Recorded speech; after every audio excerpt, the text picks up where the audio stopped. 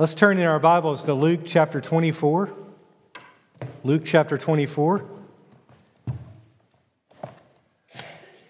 That's on page 885 in the Bibles in front of you. We're in a little 2-week mini-series here. I guess this qualifies as a series. 2 weeks, right? At the end of Luke's gospel, looking at what happened after Easter, as Jesus appeared to his disciples, as he met with them, as he restored them, as he commissioned them. And now we'll see this week that he is leaving them as he ascends into heaven. And so we are looking at Luke 24, at verses 50 through 53 this morning. Hear now the word of our Lord. Then he led them out as far as Bethany, and lifting up his hands, he blessed them. While he blessed them, he parted from them and was carried up into heaven. And they worshiped him and returned to Jerusalem with great joy and were continually in the temple, blessing God. This is the word of our God. Please pray with me. God, we thank you this morning that we have seen and been reminded of the gospel, of our sins washed away, of the visible picture of baptism, that we are united to Christ by faith, and we rejoice and give thanks in that. We pray now that through your word, that your Spirit would again turn our hearts and our eyes and our ears and our minds toward Christ, that we would hear the words of our Savior, that we would delight in worshiping and praising and adoring you for all that you have done for us. So help us now, we pray, in Jesus' name.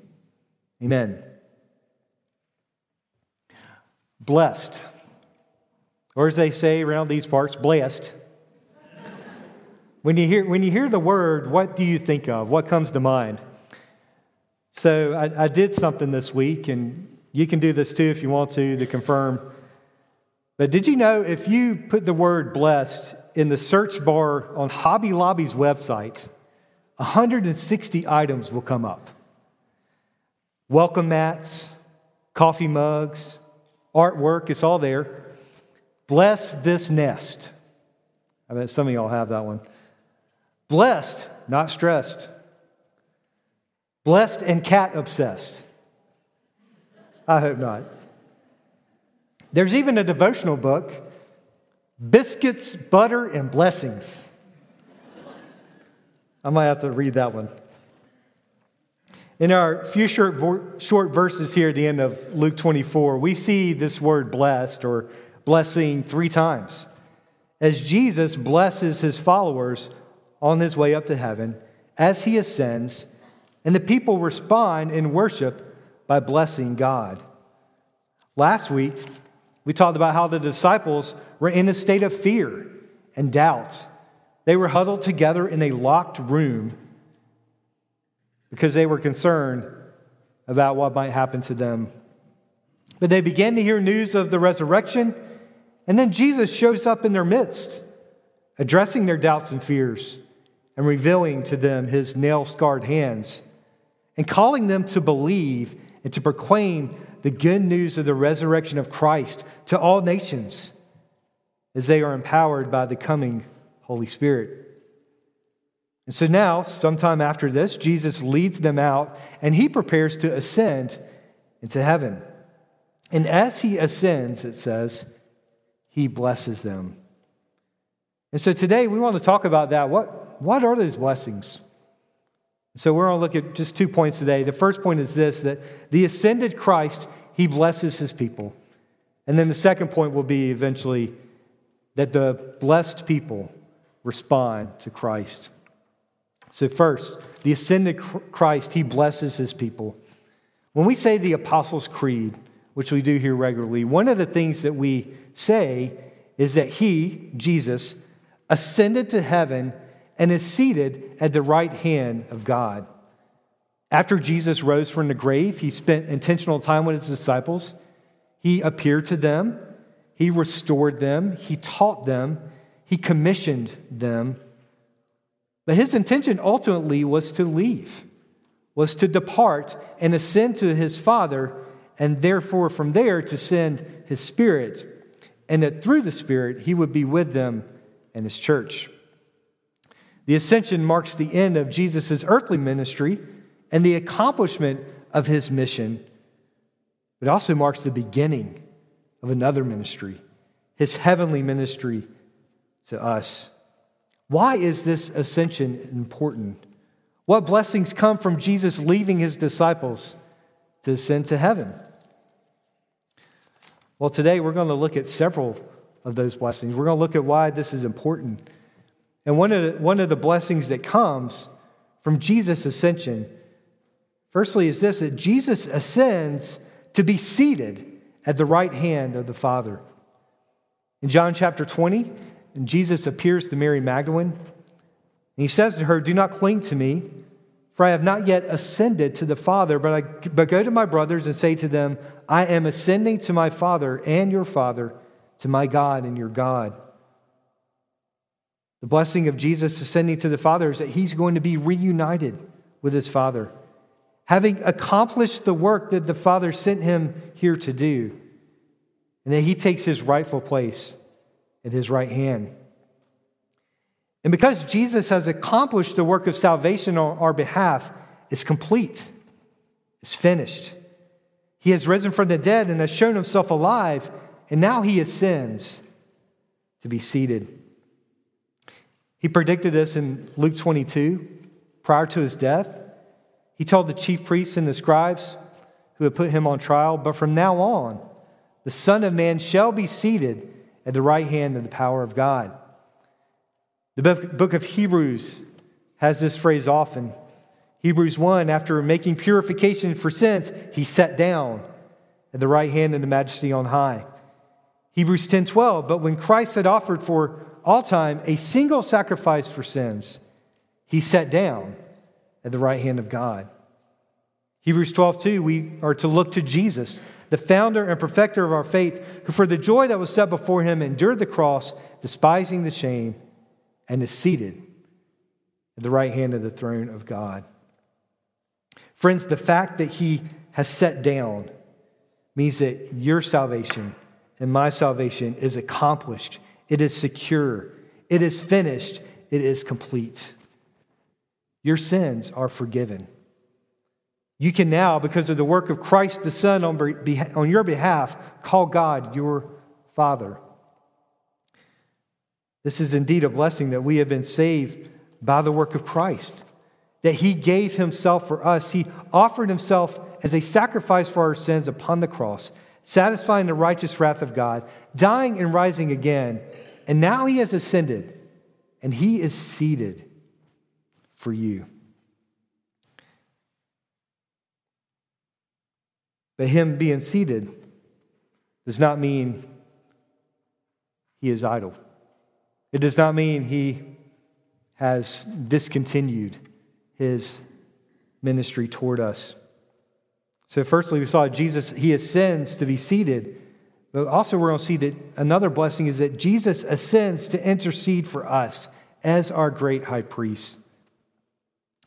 Sometimes you may have come home from a full day of work, or maybe it's been a full day around the house. Parents chasing kids around. Kids, maybe you're chasing your parents around. And it's been a big day. And you just want to sit, right? You want to be seated, preferably in the recliner, feet up. And you really want to do nothing. All right? Everybody there? That's me later this afternoon, hopefully, right? But that's not how it is with Christ. He is seated so that he can intercede for us. He continues to minister to us. Hebrews 7:25 says that he always lives to make intercession for us. Romans 8:34 says, Who is to condemn us? Christ Jesus is the one who died, more than that, who was raised, who is at the right hand of God, who indeed is interceding for us. In the Old Testament, the priest would intercede for the people. He would represent the people before God, offering up sacrifices and prayers to God. They would go between the people and God. Jesus is our great high priest. If you think about in the Old Testament, you had God, who is holy, holy, holy. You had man who is sinful and cannot approach God. And there had to be someone to intercede. And so there was a great high priest. There was a high priest appointed by God. There was the sacrifices that were offered so that man could worship God. And Jesus comes and he is all of those things. That he is God who became man, who is our great high priest, and who offered himself as a sacrifice one time for all of our sins. And he continues to intercede for us. The book of Hebrews tells us that we're to approach the throne of grace with confidence, to receive mercy and find grace in time of need, because our great high priest has ascended to heaven and is seated at the right hand of God. Seems like this is a good time to ask a question, and that's this: how do you feel about approaching God? Do you feel distant from him? Do you hesitate to approach him in prayer or in worship?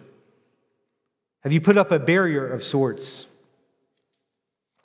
Well, let me read these passages from Hebrews. It says in Hebrews 4:14 through 16, we read this in our scripture reading. Since then we have a great high priest who's passed through the heavens, Jesus, the Son of God. Let us hold fast our confession. For we do not have a high priest who's unable to sympathize with our weaknesses, but one who in every respect has been tempted as we are, yet without sin. Let us then with confidence draw near to the throne of grace, that we may receive mercy and find grace to help in time of need.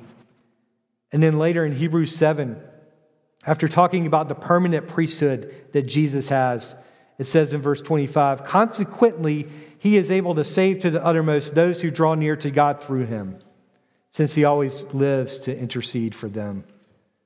You know what's in both of those passages? It's this phrase, draw near. Draw near to God.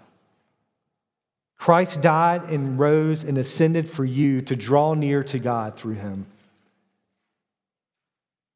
He has blessed you in that way. John Calvin and others note that in our Luke passage, that Jesus blessing his disciples as he ascends is him exercising his priestly office. One commentator said, as Aaron, who is the priest with Moses, lifted up his hands towards the people of Israel and blessed them when he first offered the offerings for them, so Christ, as the great high priest, having offered himself as a sacrifice for the sins of the people, lifted up his hand toward them and blessed them in an authoritative way. In the scriptures, among other things, we see that Jesus, he is our prophet, priest, and king. Last week, we saw Jesus exercising his prophetic office. He interpreted the word of God to the disciples. Now we see his priestly work on our behalf, that he always lives to intercede for us. Yet he is also our king, which is another blessing of his ascension. So far we've seen that one blessing of the ascension is that he ascended to sit down. Second blessing was that he ascended so that he can intercede for us as our great high priest. And now Jesus ascends to reign and rule as our king and head of the church, who will return to judge. Days earlier, prior to this, Jesus had worn a crown of thorns. He had been mocked as king of the Jews. But now here he is. He has risen. He has ascended on high to reign as our king. And as our king, he rules and reigns over his kingdom. And one day he will return to judge and to deliver and to bring us with him. It's interesting to hold up together the priestly and kingly offices of Jesus side by side and consider that through Jesus, our great high priest, we are invited to draw near, that he intercedes for us, that we have full access to the throne of grace through him. Yet as we do that, we are coming before the King and Judge of the universe. And he rules, and he reigns, and he fights for his people, and that's us. There's so many passages that talk about his rule and reign. Here's a couple. Colossians 1:16 through 18.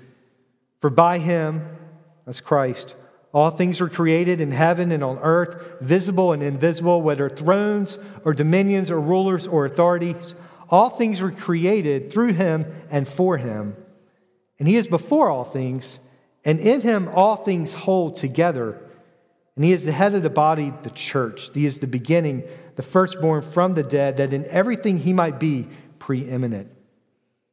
And in Ephesians 3, Paul prays that the Ephesians would know this, the immeasurable greatness of his power towards us who believe, according to the working of his great might, that he worked in Christ when he raised him from the dead and seated him at his right hand in the heavenly places, far above all rule and authority and power and dominion, and above every name that is named, not only in this age, but also in the one to come.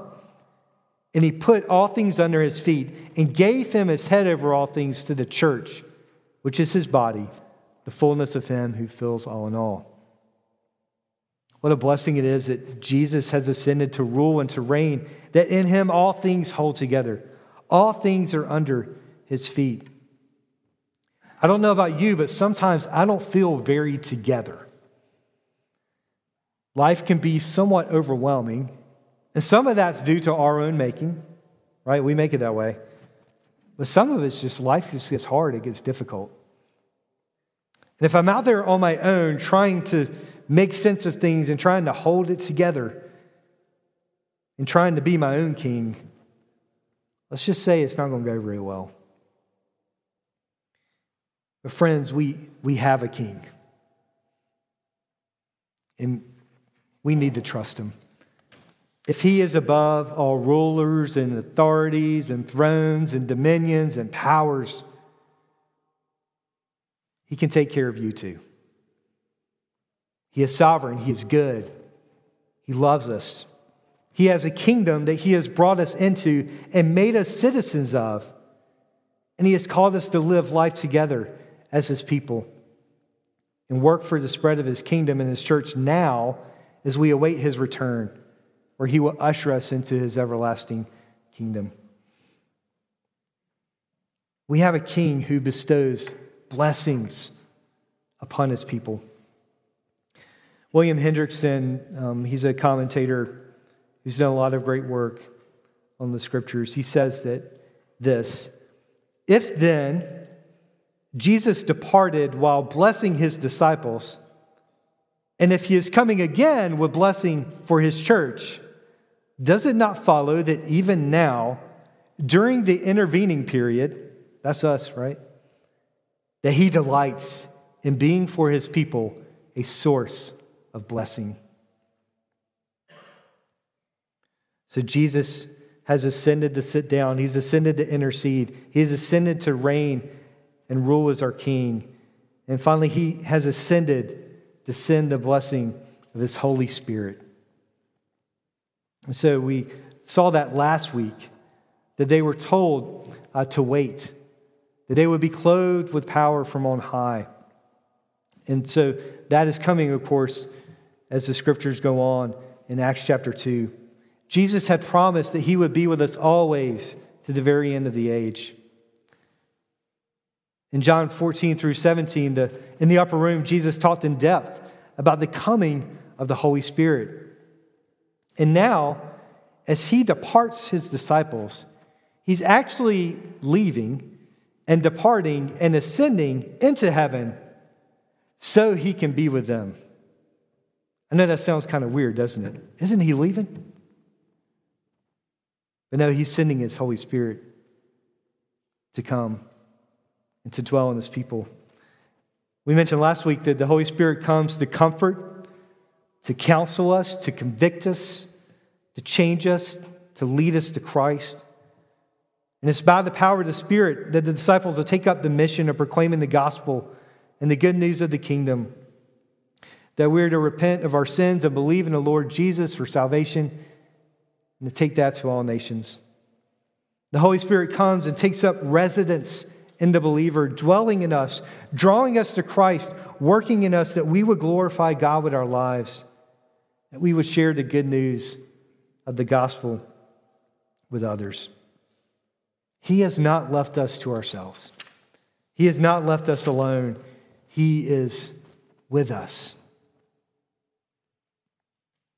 So how do we respond to all these blessings? What does that response look like for us, those who are blessed by God?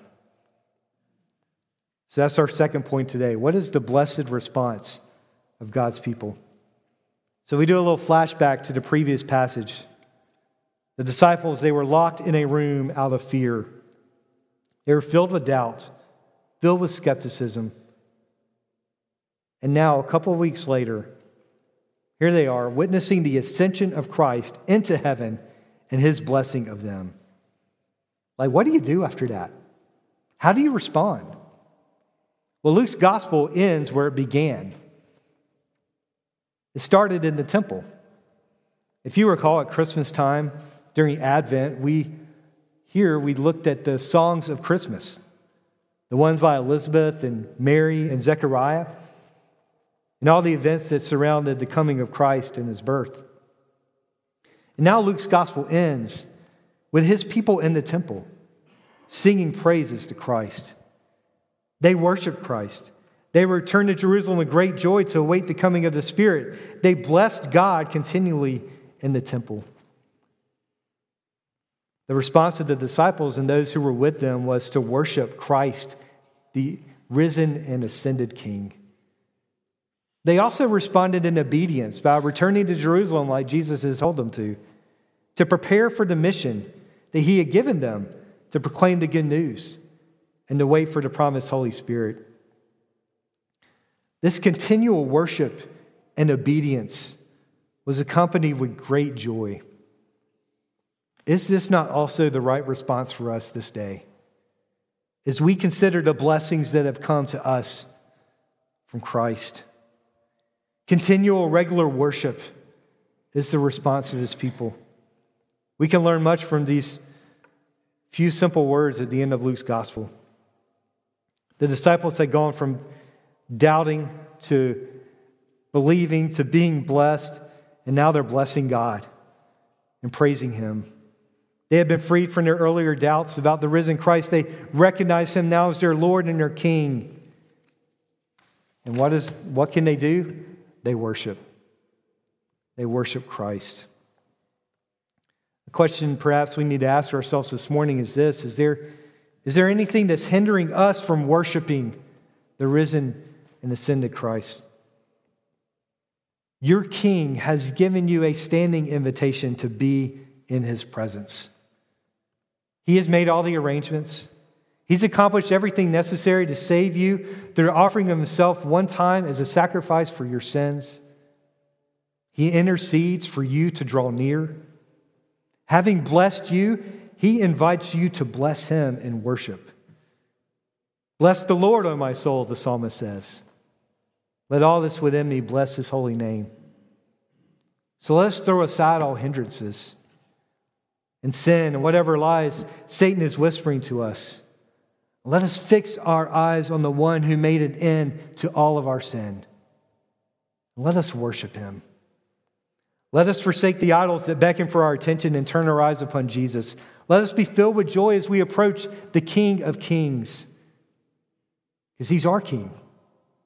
He's our Lord. And he who has ascended will one day return to bring us all to our true home with him forever. Although they were continually in the temple, they did not stay there every waking moment of the day. They had returned to Jerusalem, and in obedience, they were waiting for the promised Spirit to prepare for their mission. The sequel to Luke's gospel is the book of Acts. And if you go there and you read the sequel, which I encourage, sometimes like in the movies, the sequels aren't as good as the original, but in the Bible, it's all good, right? But go read the sequel. You'll see that their continual worship led them to take up the mission that Jesus had called them to in the power of the Spirit, to go to all nations with the gospel. And that's our response as well. We're part of the ongoing story. I don't know what number sequel we are. I mean, we're in the year 2023, but we're part of that ongoing story.